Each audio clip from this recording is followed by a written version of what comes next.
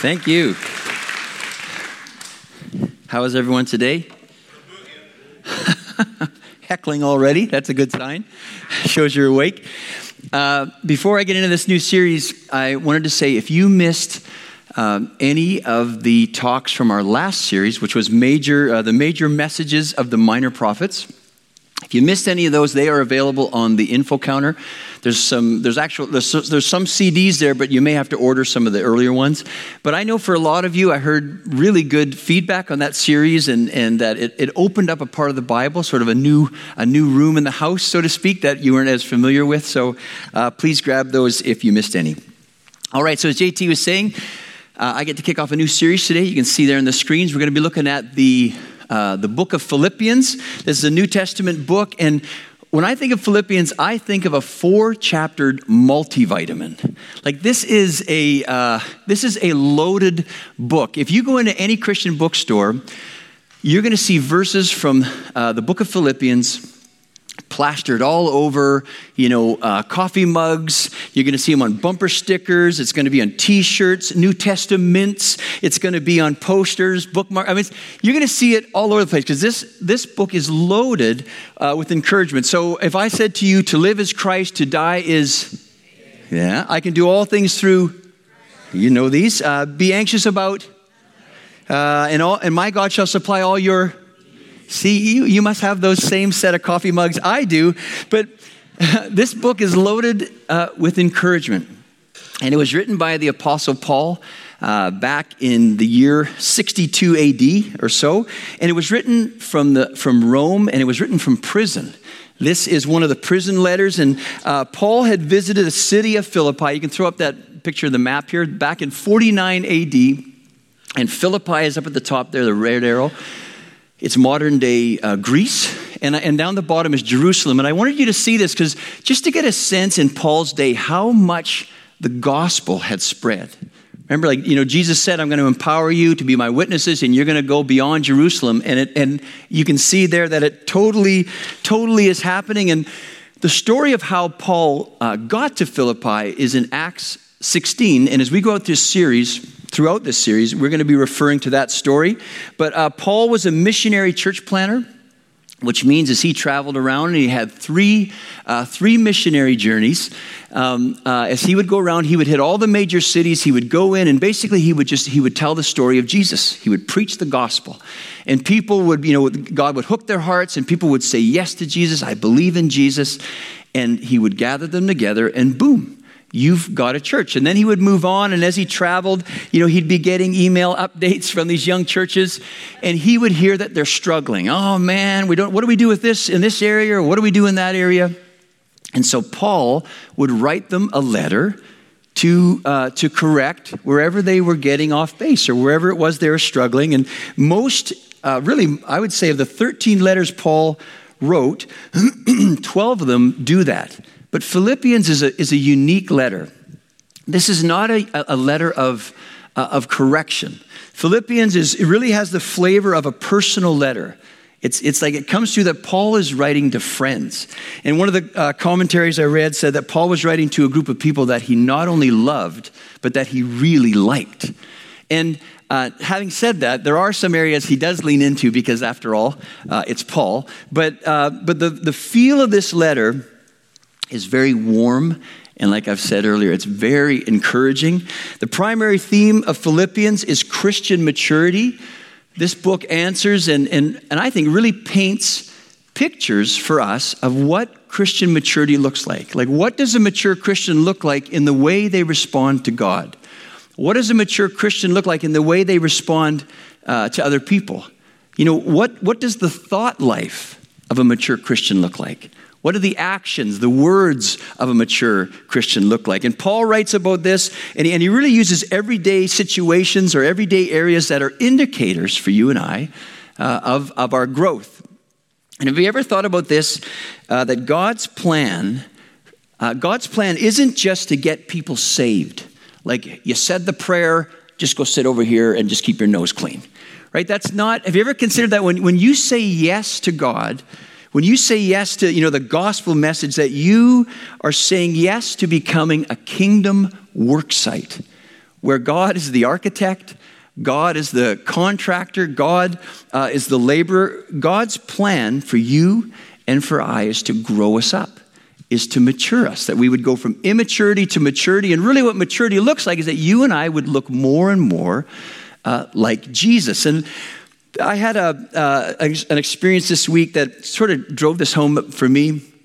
At our small group Wednesday night, we have a couple. They have a little 1-year-old. Her name is Abigail, and she is cute as cute can be. And I was sitting on the couch with her and her dad, and I was tickling her and playing with her. And I was tickling her little chubby 1-year-old feet.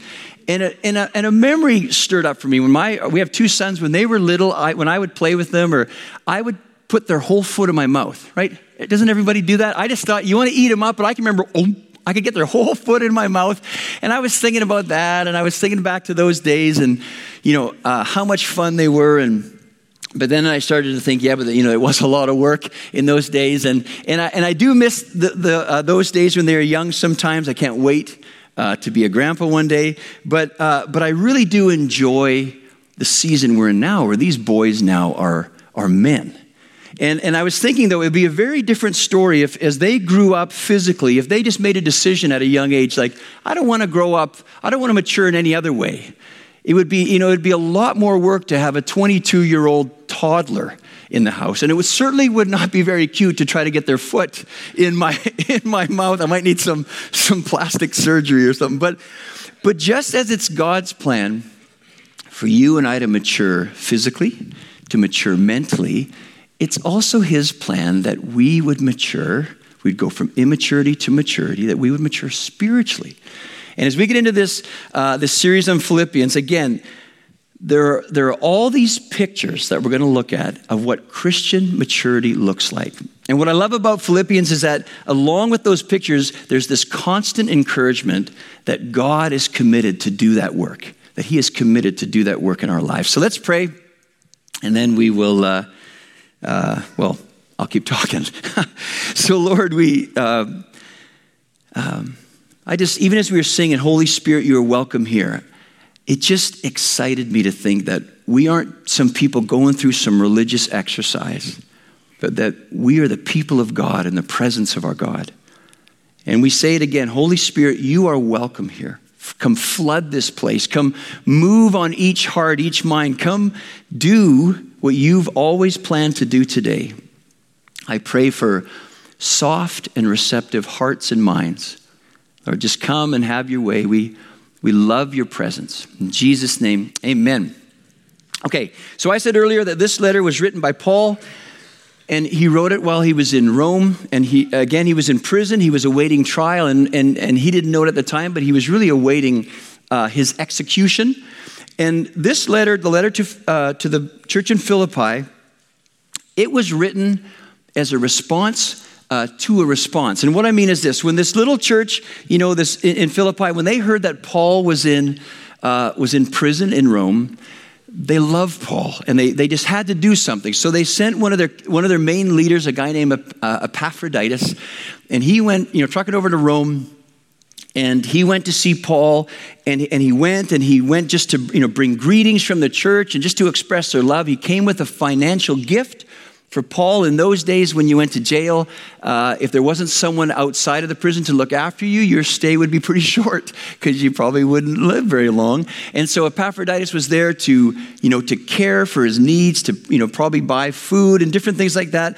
But he also came from Philippi with a report to Paul, who planted that church, to say, hey, this is what's going on, and this is how the church is doing. And so the letter of Philippians is a response to that visit. And again, Paul writes this warm, really like a loving letter to his Christian brothers and sisters in Philippi. And where I want to start, before we jump into the book of Philippians, is I want to start really setting the tone of who Paul is by looking at the author, by looking at Paul, because to say that the Apostle Paul wrote a warm, loving letter to his Christian brothers and sisters in Philippi is nothing short of miraculous. And here's what I mean. Number one in your notes is this.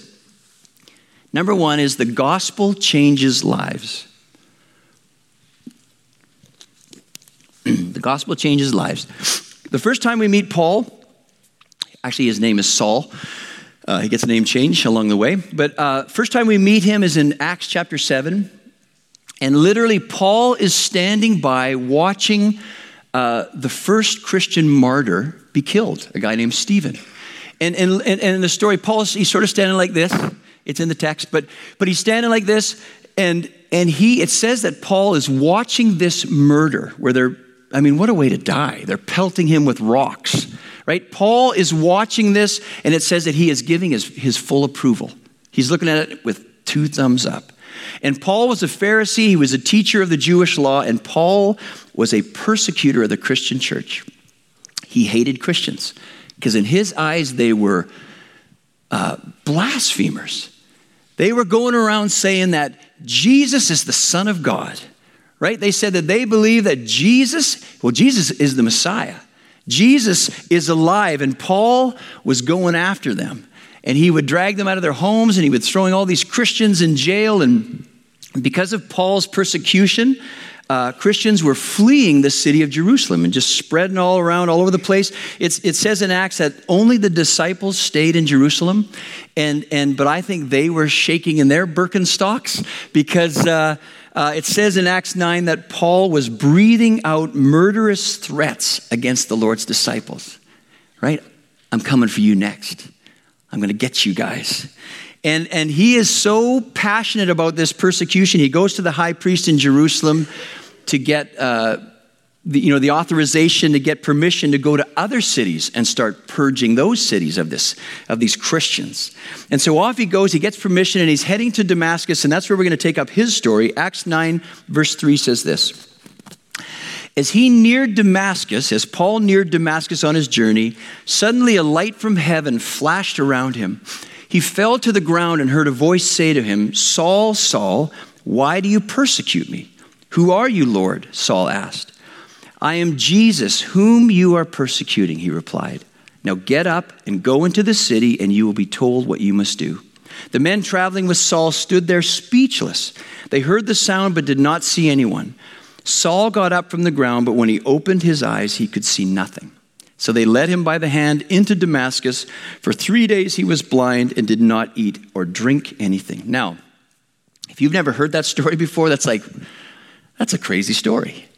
And it is a crazy story. I love this story. And just imagine, I love to visualize these things. They're riding along, on their horses. And all of a sudden, in the middle of the day where it's plenty bright, how bright did that light have to be? Right? It's like suddenly poof, a spotlight, a bright light is shining on Paul. And the light is so bright and it's so strong that it literally knocks him off his horse, and he's face down in the dirt. And to top it off, as if that wasn't crazy enough, suddenly a voice, like a James Earl Jones voice from heaven, calls you by name, right? Saul, and it starts saying, "Why are you persecuting me? Hey man, why are you attacking me? Why are you hurting me?" And when it says that Paul, responds with, "Who are you, Lord?" I think he would have been like barely whispering that because he was terrified. Like, well, who are you? And for the response to be, "Hey, I'm Jesus. I'm Jesus, the one you are persecuting." Remember, Paul was like a hero to the Jewish people. He was like a rock star rabbi. Because, in many ways, they saw Paul kind of like if Chuck Norris was a Pharisee, that's what Paul was, right? Let me move this back here. I normally cover my gills. What does that mean? Okay, Paul was like a Pharisee, and now suddenly, face down in the dirt, everything changes. Could you imagine as he's lying there thinking, "Jesus? Did you just say I am Jesus?" And he is lying there thinking, "Oh man, I've been throwing all these people into jail. I've been persecuting all these people, and they were right, and I was wrong." And now it doesn't say this in the story, but I am sure Paul is lying there thinking, I guess his only choice is, do you want hot and spicy or crispy? He knows it's the end. It's the end of Paul. And he is expecting that, well, how else would God respond? How else would God respond to him because of all that he'd done? And so he's waiting for the, but it doesn't come, does it? In fact, what we see in the story is Jesus, far from, punishing him. Really what we see is Jesus, in a pretty impressive way, basically introduces himself to Paul. Hello, my name is Jesus. Hey, Paul, I'm Jesus. And really what we see in the story is Jesus introduces himself and really invites him into relationship. Now get up and go into the city and I'll tell you what you need to do. Basically, he's saying to Paul, hey, Paul, I'm Jesus, and now you're with me. Now you're with me. And again, but the words aren't written there, but what I see in this brief interaction is Paul is shaking in his boots, face down in the dirt. It's like Jesus is going, hey, Paul, I'm alive. And you know what, Paul? I love you. And I'm not going to crush you. I'm not going to punish you. And you know what, Paul? I forgive you. And I really dig you, Paul. I like your passion. I gave it to you. That's how I made you. Paul, I've got a plan for your life. Now get up and come follow me. And when you talk about the gospel, that's really the gospel, isn't it? Where God comes to you and just, meets you in whatever place you're in and he says, hey, I love you. Or, hey, I'm alive, I'm real, and I love you. And I'm not going to punish you. In fact, I forgive you. That's the gospel story, and I made you. And I've got a plan for you. And what we see in the life of Paul is he goes from that encounter with Jesus to just a few days later, he heads over to the synagogue in Damascus, and I'm sure the rabbis or the leaders of that synagogue are looking and they see Paul coming up the street and they're like, yeah, here he comes. Here comes Chuck Norris. Here comes the persecutor. We get to see him in action. And Paul, if you're familiar with the story, he goes into the synagogue and he doesn't start persecuting. What he does is he starts preaching. He gets up and just starts preaching loud and clear that Jesus is alive. Jesus is the Messiah. Jesus is the Son of God. And we look at Paul's life and there's this 180-degree turn. That's why I start off with that the gospel changes lives. And I start here because this event in the life of Paul is something that he never gets over. He never gets over this. And because of that, this event, this encounter with Jesus saturates everything Paul writes, everything Paul says, because he cannot get over the response of Jesus to him. After all that he'd done, he cannot get over love and acceptance and the heart of, it's like what saturates Paul's letters is that, hey, the key, the heart of being a Christian, what it means to be a Christian, he learned that day, it's relationship with Jesus. That's what it means to be a Christian. It's knowing Jesus. It's actually being in a friendship with Jesus. It's not. He didn't punish Paul for his behavior. He sure could have, right? He didn't punish Paul, or he didn't lecture Paul about his bad understanding or bad theology. Now he got to all those things, but really, what grabbed Paul and what changed his life is that, the key to being a Christian is a relationship with Jesus. It starts there and it continues there. He may work, he will work on the other things, right? He will work on the behavior and our understanding and all those things, but it's all about a relationship with Jesus. And that is so important to Paul that a little later on in Philippians 3, he says this in verse 7, looking back on his old life. But whatever were gains to me, I now consider loss. And a little later he says, garbage. I consider them garbage for the sake of Christ. What is more, I consider everything a loss compared to the surpassing worth of knowing Christ Jesus, my Lord.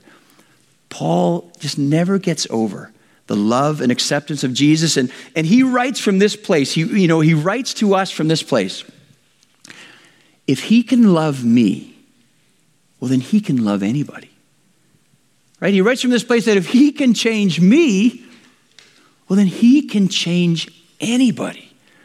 And if he wants to use me, I persecuted the church. If he can use me, he can use anybody. And if you're here today and you think, you may not say it, but in your heart or in your mind, you think, I'm a hopeless case. Paul is here today, and as we go through this series, to say to you, that's not true. Look at my life, Paul says. Paul says to us, if you feel that way, Paul says that no one, He knows from experience, no one is beyond the reach of the love of God, of the power of God, of the plans of God. And really what we'll see through Philippians, he's like that life that you long for, that peace that you long for, whatever it is that you long for is going to be found in a very real friendship with Jesus, with the very alive Jesus. So I say all that to set the backdrop for Philippians. So now let's switch gears and jump into Philippians 1, verse 1. Here's what it says.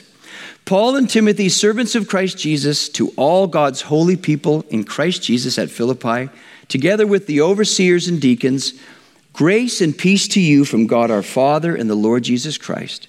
I thank my God every time I remember you. In all my prayers for all of you, I always pray with joy because of your partnership in the gospel from the first day until now, being confident of this, that he who began a good work in you will carry it on to completion until the day of Christ Jesus. So number 2 in your notes is the gospel finishes what it starts. The gospel finishes what it starts. And what we see, typical of letter writing in Paul's day is he starts it off by introducing, here is who this letter is from, and he greets, and then he goes on to greeting them, and in verses 3 and 4, and again, there's real warmth in the way he greets them. You can tell that there's a friendship and a history there.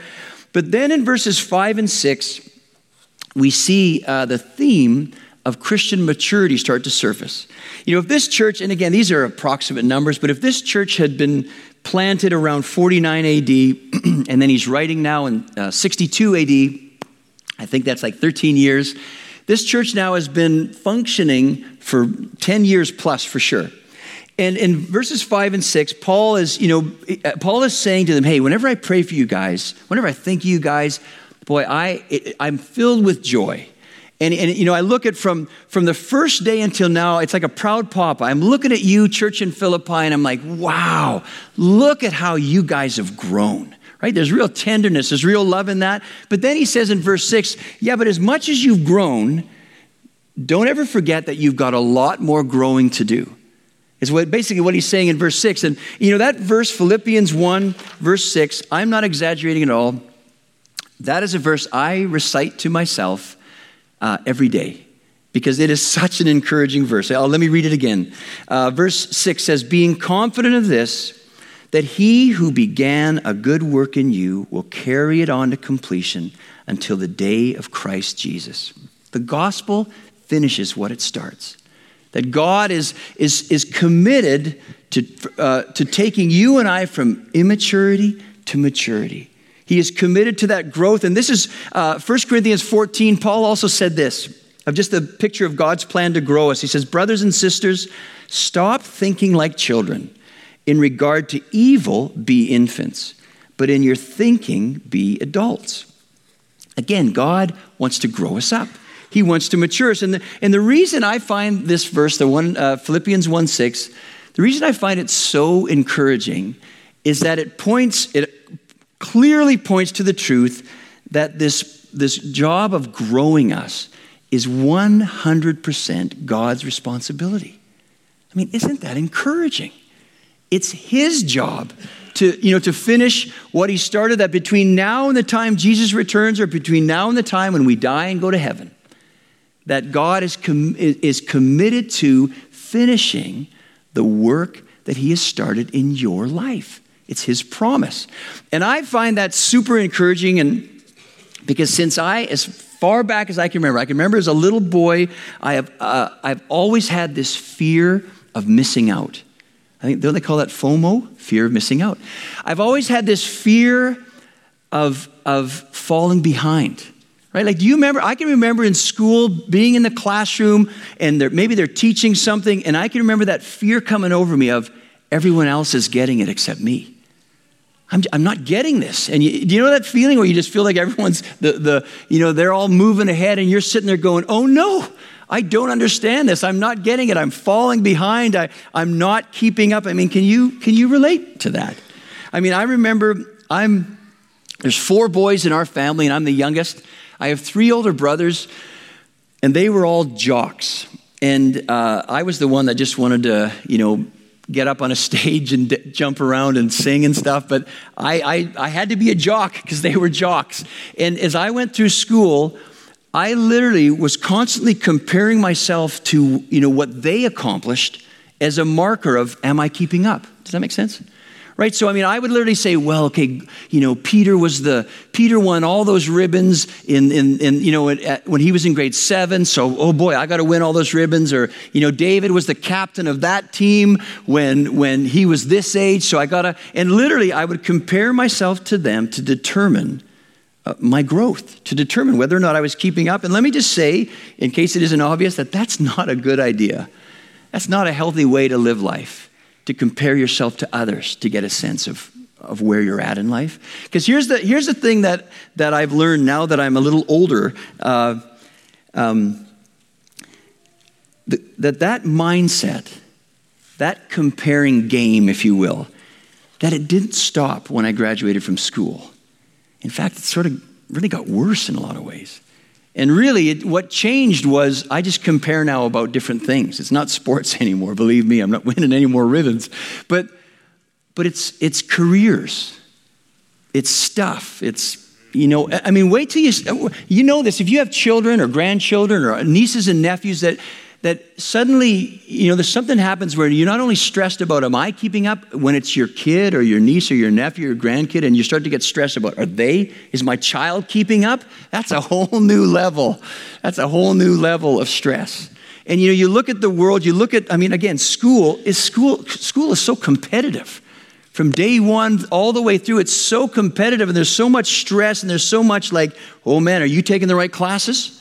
Are you on the right track to get, to accomplish your goals? Are you, you're 14. Do you know what you want to do in life? Well, I like pizza. It's like, you're 19. You're getting ready to graduate. Have you got a plan? Have you, you're almost 52. Have you figured it out?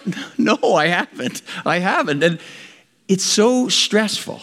And what we see in Philippians is this incredible, encouraging, peace-giving truth that God says, hey, don't forget, you're my workmanship.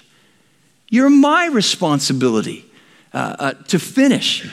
And, what we see is all through the Bible, we see all these examples of where God is growing his kids. And wouldn't you agree, if you just, I don't know who would come to your mind, but wouldn't you agree that typically the growth process that we see in the lives of our Bible heroes, it's a slow growth process. Very few are like Paul. Paul was 0 to 60 in 2.3 seconds. He went from persecutor to preacher, like boom, like that. That's not the norm.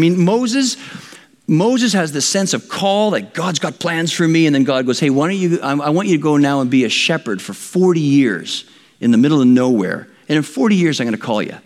40 years. I don't know about you, but I'm like 40 years, 40 minutes I'm questioning God. Where are you? It's been 40 minutes. What's going on in my life? And there's a book called The Complete Green Letters by a guy named Miles Sanford, and he compares Christian growth to the growth of trees. Listen to this quote. It seems that most believers have difficulty in realizing and facing up to the unyielding fact that God does not hurry in his development of our Christian life. He is working from and for eternity. So many people feel they are not making progress unless they are swiftly and constantly forging ahead.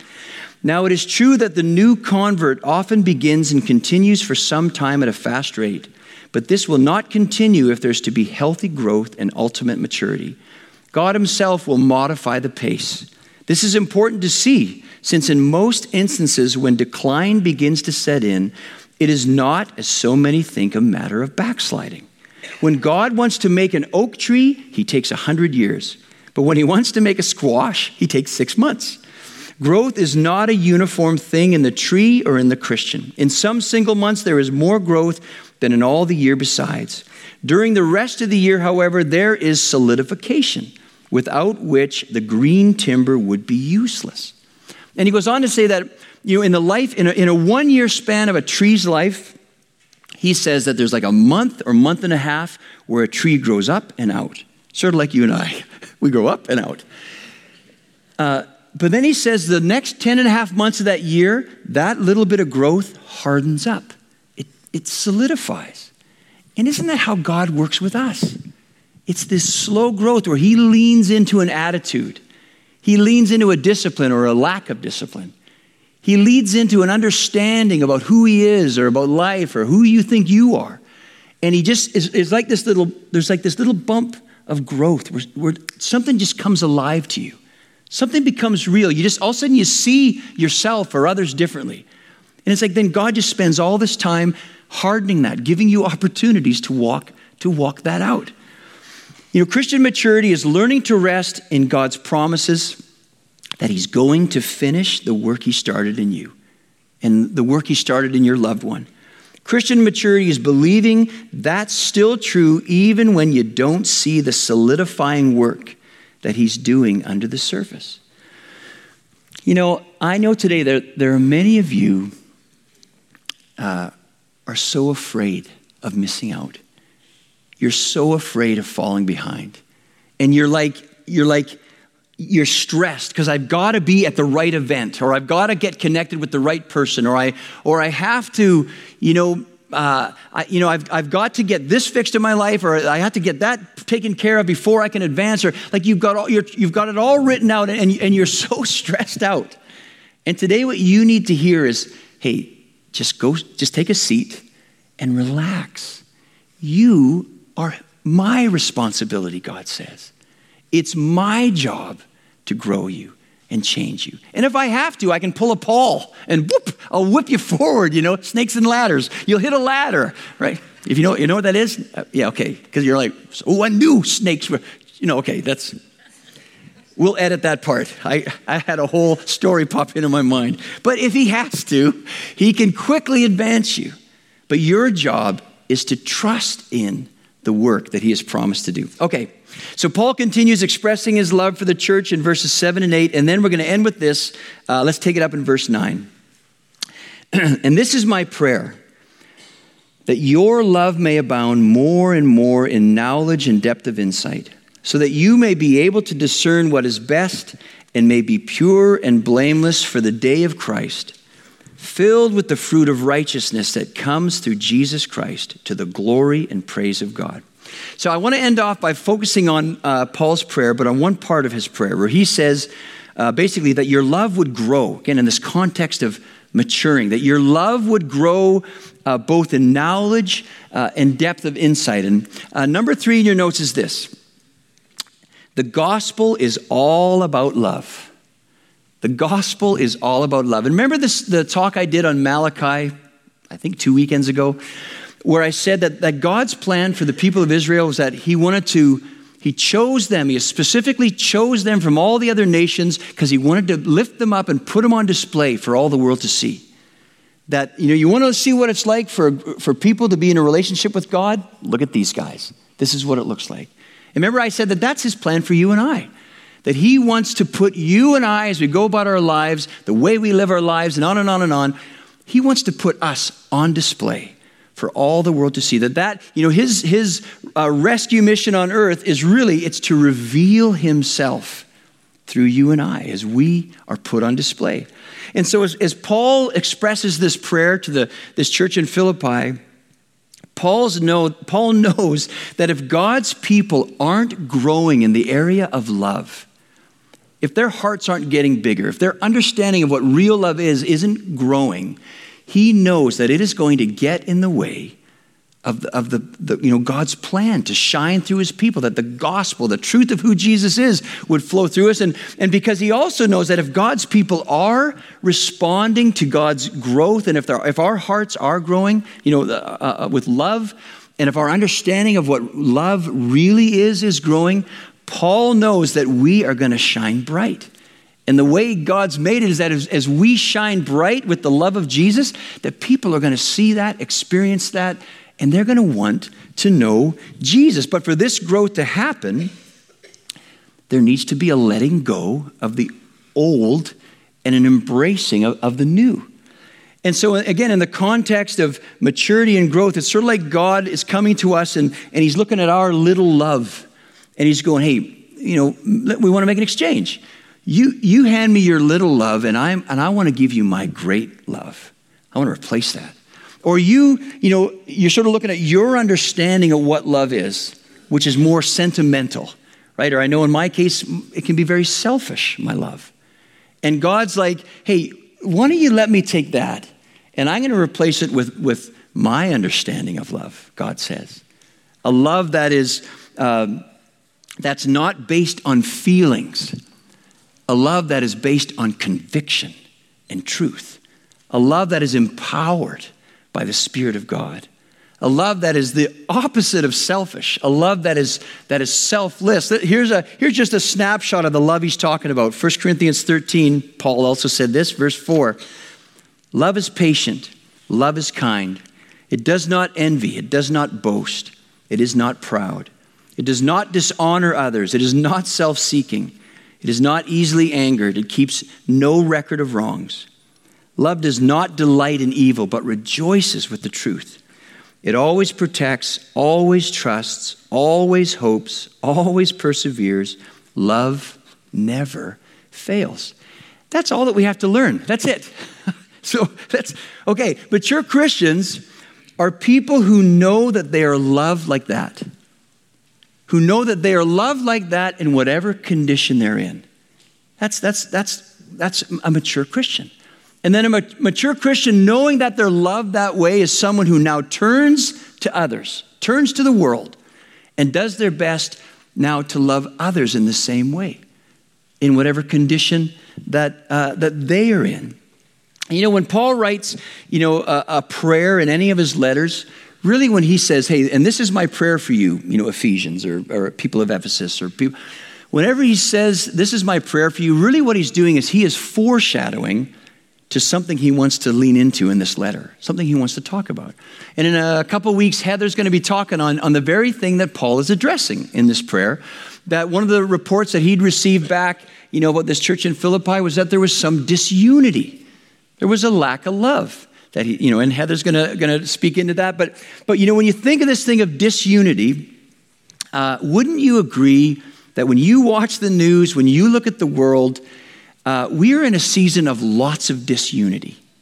Isn't that, it's like, you don't need to be, it's sort of like Captain Obvious, like, yeah, duh, that's pretty obvious. There's so much disunity, whether it's nation to nation, if you were following on the news, the G7 summit, and just some of the things that were said and done, or, ongoing things with North Korea. So much disunity between political parties. When hasn't there been disunity there? But there's disunity within political parties. And there's lots of disunity amongst the supporters of different political parties. We saw that, just come to life in a big way, the whole thing with the children, children of refugees being taken, and now thankfully they're being reunited with their families. We see ongoing disunity between races. This sounds insensitive, but another more violence, another shooting. It's just so normal now, isn't it? It's just these levels of disunity. It's just sort of it's the norm. And as I've been praying about these different things, and even praying about this weekend and this talk, I felt like the Lord said this to me. He said, just like a strong wind tests the strength of a tree's roots, so a strong wind of disunity exposes the level of love in the human heart. Now let me read that again. Just like a strong wind tests the strength of a tree's roots, so a strong wind of disunity exposes the level of love in the human heart. All these winds of disunity, it stirs up all these strong emotions. It stirs up in our hearts strong opinions, and it's sort of like the condition of our hearts comes roaring to the surface. And what I see, and as I've been praying, is God is like, this is an opportune time in a season like this. This is where God leans in and goes, this is an opportunity for growth. Where it's like, what strong feelings and opinions have roared to the surface, and it's like God's looking at your heart, and he's going, what's that? I see your heart. Can I show you mine? But again, for us to grow, There needs to be a willingness to say, okay, here you go. I'll give this to you. Right? What's been stirred up. And, it's like we have to hand over our smaller loves to make room for his great love. And some of these smaller loves are like a personal love where really what I love is me. Really what I love and what's top of my list is me, my appetites, my wants. And far from loving others, I use others to satisfy me. Or maybe it's a passive love where, when you see, the struggle of other people and the hardship of other people, as long as it doesn't impact my life, who cares? Who cares? Or it could be a patriot love where your primary concern is protecting our way of life and just totally disregarding the needs of others beyond our borders. And, God is looking at that and he's saying, I want to grow you.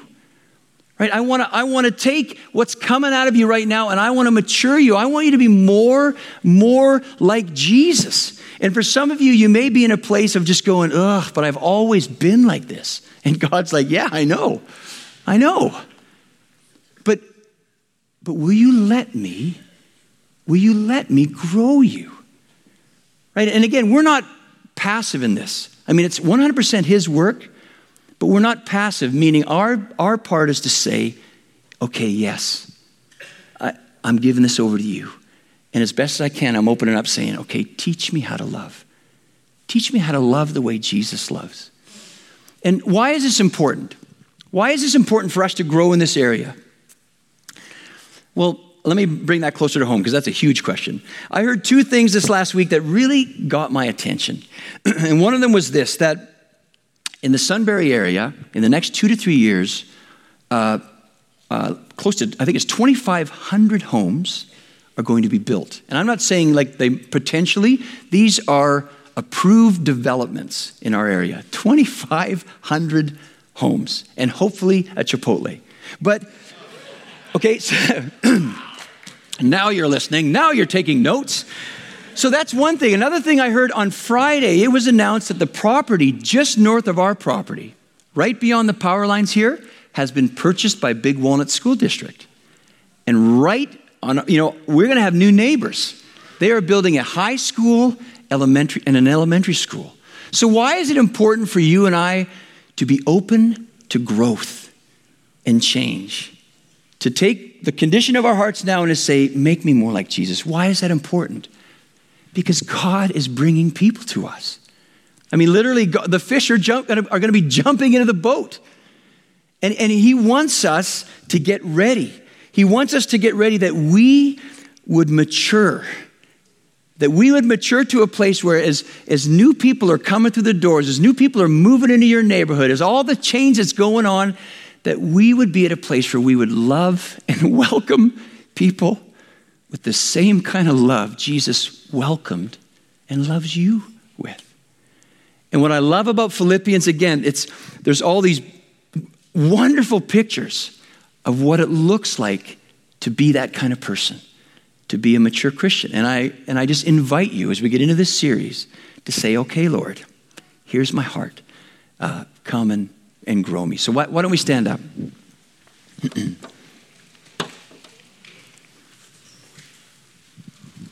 Let's just quiet ourselves. So, Lord, we thank you for your presence. We thank you that we're in the presence of the one who knows how to work with people. Millions and millions of people you have taken from immaturity to maturity. You have taken people like Paul, evil, selfish, mean jerks, and you've turned them into wonderful lovers of Jesus and lovers of others. And we just welcome you. Lord, there's no one in this room that is beyond your ability to change. So just come, Lord.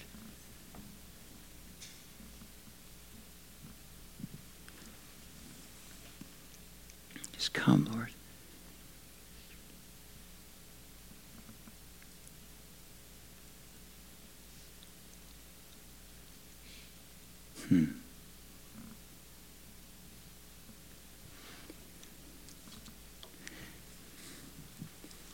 just see, even as we're in this quiet, I just see the Lord is standing in front of some of you with a mirror. And he's just saying, hey, and he just wants you to look into the mirror. It's not a condemning thing. It's just, hey, son, daughter, I want to show you something. There's something that I want to get at. So here's how we're going to end off today. If anything that I said, anything in my talk, if it hooked your heart, okay, that's an indicator that God wants to work on that area. So when I call people forward for prayer, I encourage you, come on up. God is wanting to work in your life. I also asked some people to pray for words. So is the microphone there? Go ahead, you guys. Go for it, Bill. So they're just going to share what God gave them, and then we'll... So it's funny because Michael just said it again earlier. He said, hook your heart. And for some reason that phrase kept going through my mind. And I asked God, like, what does that mean? And why am I saying that over and over again in my mind? And I feel like God said, everyone is born with a hook in their heart. And from birth, I began to start gently reeling you in or pulling you into me. But unfortunately, as we get older, life circumstances or pride or fear or different things, we begin to resist that. And we fight that pulling in, that reeling in of him into him. And then eventually, we feel like there's certain things we've done, whether it's a sin pattern or pride or whatever, that he can't overlook. But we forget that the gift the grace, the gift is free, and there's nothing that he doesn't know, and there's nothing that surprises him. And so I guess just with that, I would just encourage you, if there's something that you feel like, I can't get past this, or God can't pull me through this, that's a lie from the evil one. And I would just encourage you to come up and get prayer for that. So. Awesome. Rebecca? Sometimes also the Lord likes to get our attention by giving us some kind of a physical touch in some way. And I believe very sincerely that there are people here who don't understand the depth, of how much God loves them and how big it is, and wants to carry them through life. There are people that are weary, that are overwhelmed, that are in situations that are not going to end very soon. However, God wants you to understand what it is to rest on the love that he has for you. And if anybody here, I got a pain in my lower back, which as soon as I was praying about this subsided. So I want to pray for anybody that they may not be like cognizant of it right away, but if you've experienced that kind of pain, I would really like to pray for you. Great. Jared? During worship, I just kept getting the word restore, and that some of you have recently lost something or someone, and that God wants to restore that loss and just make you feel whole again with his love. And I've just spent the last week with some of your middle schoolers and getting to pray for them, and I just hope that all of you will, if you feel any response to any of this, that you will let God restore your heart and just take that jump for prayer, because it's totally worth it. That's great.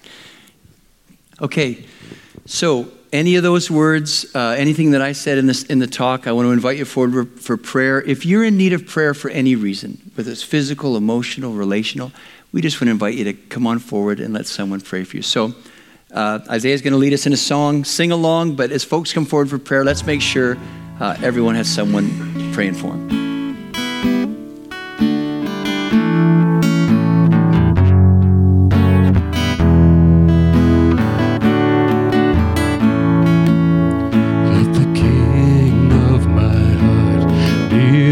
Mountain where I run, the fountain I drink from. Oh, he is my song.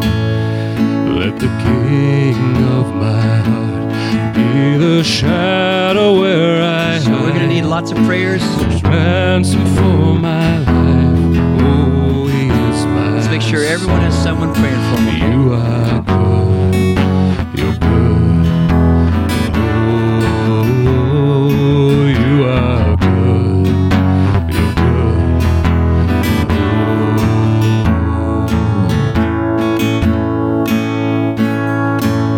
So let the King of my heart be the wind inside my sails. Oh, he is my song.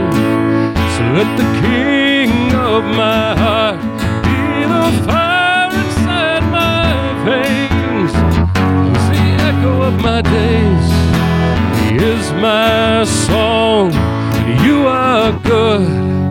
You're good. Oh, you are good. So good. Oh, you are good. So good. Oh, you are good. So good. Oh, you are good. So good. Oh, Lord, you are good. You're good. Oh,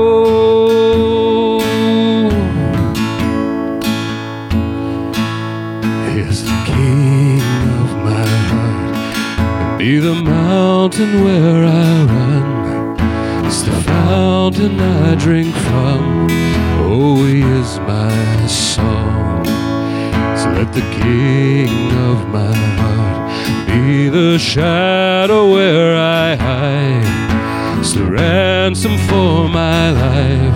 Oh, he is my song, and he is good. He's good. Oh, so you are good. You're good. Oh, you are good. You're good.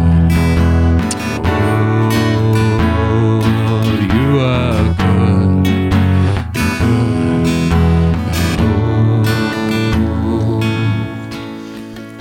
Lord, we thank you for your presence here and just all the ways you're coming close. Lord, we pray that as we get into this series that you would, we just say yes to what you have for us. We just say, Lord, I have felt stuck for so long. And so I just say yes to whatever it is you want to do in my life, in my heart. Lord. And I pray that for each one of us, that you would just fan the flame of encouragement, just that hope that you are committed to finishing what you've started in us.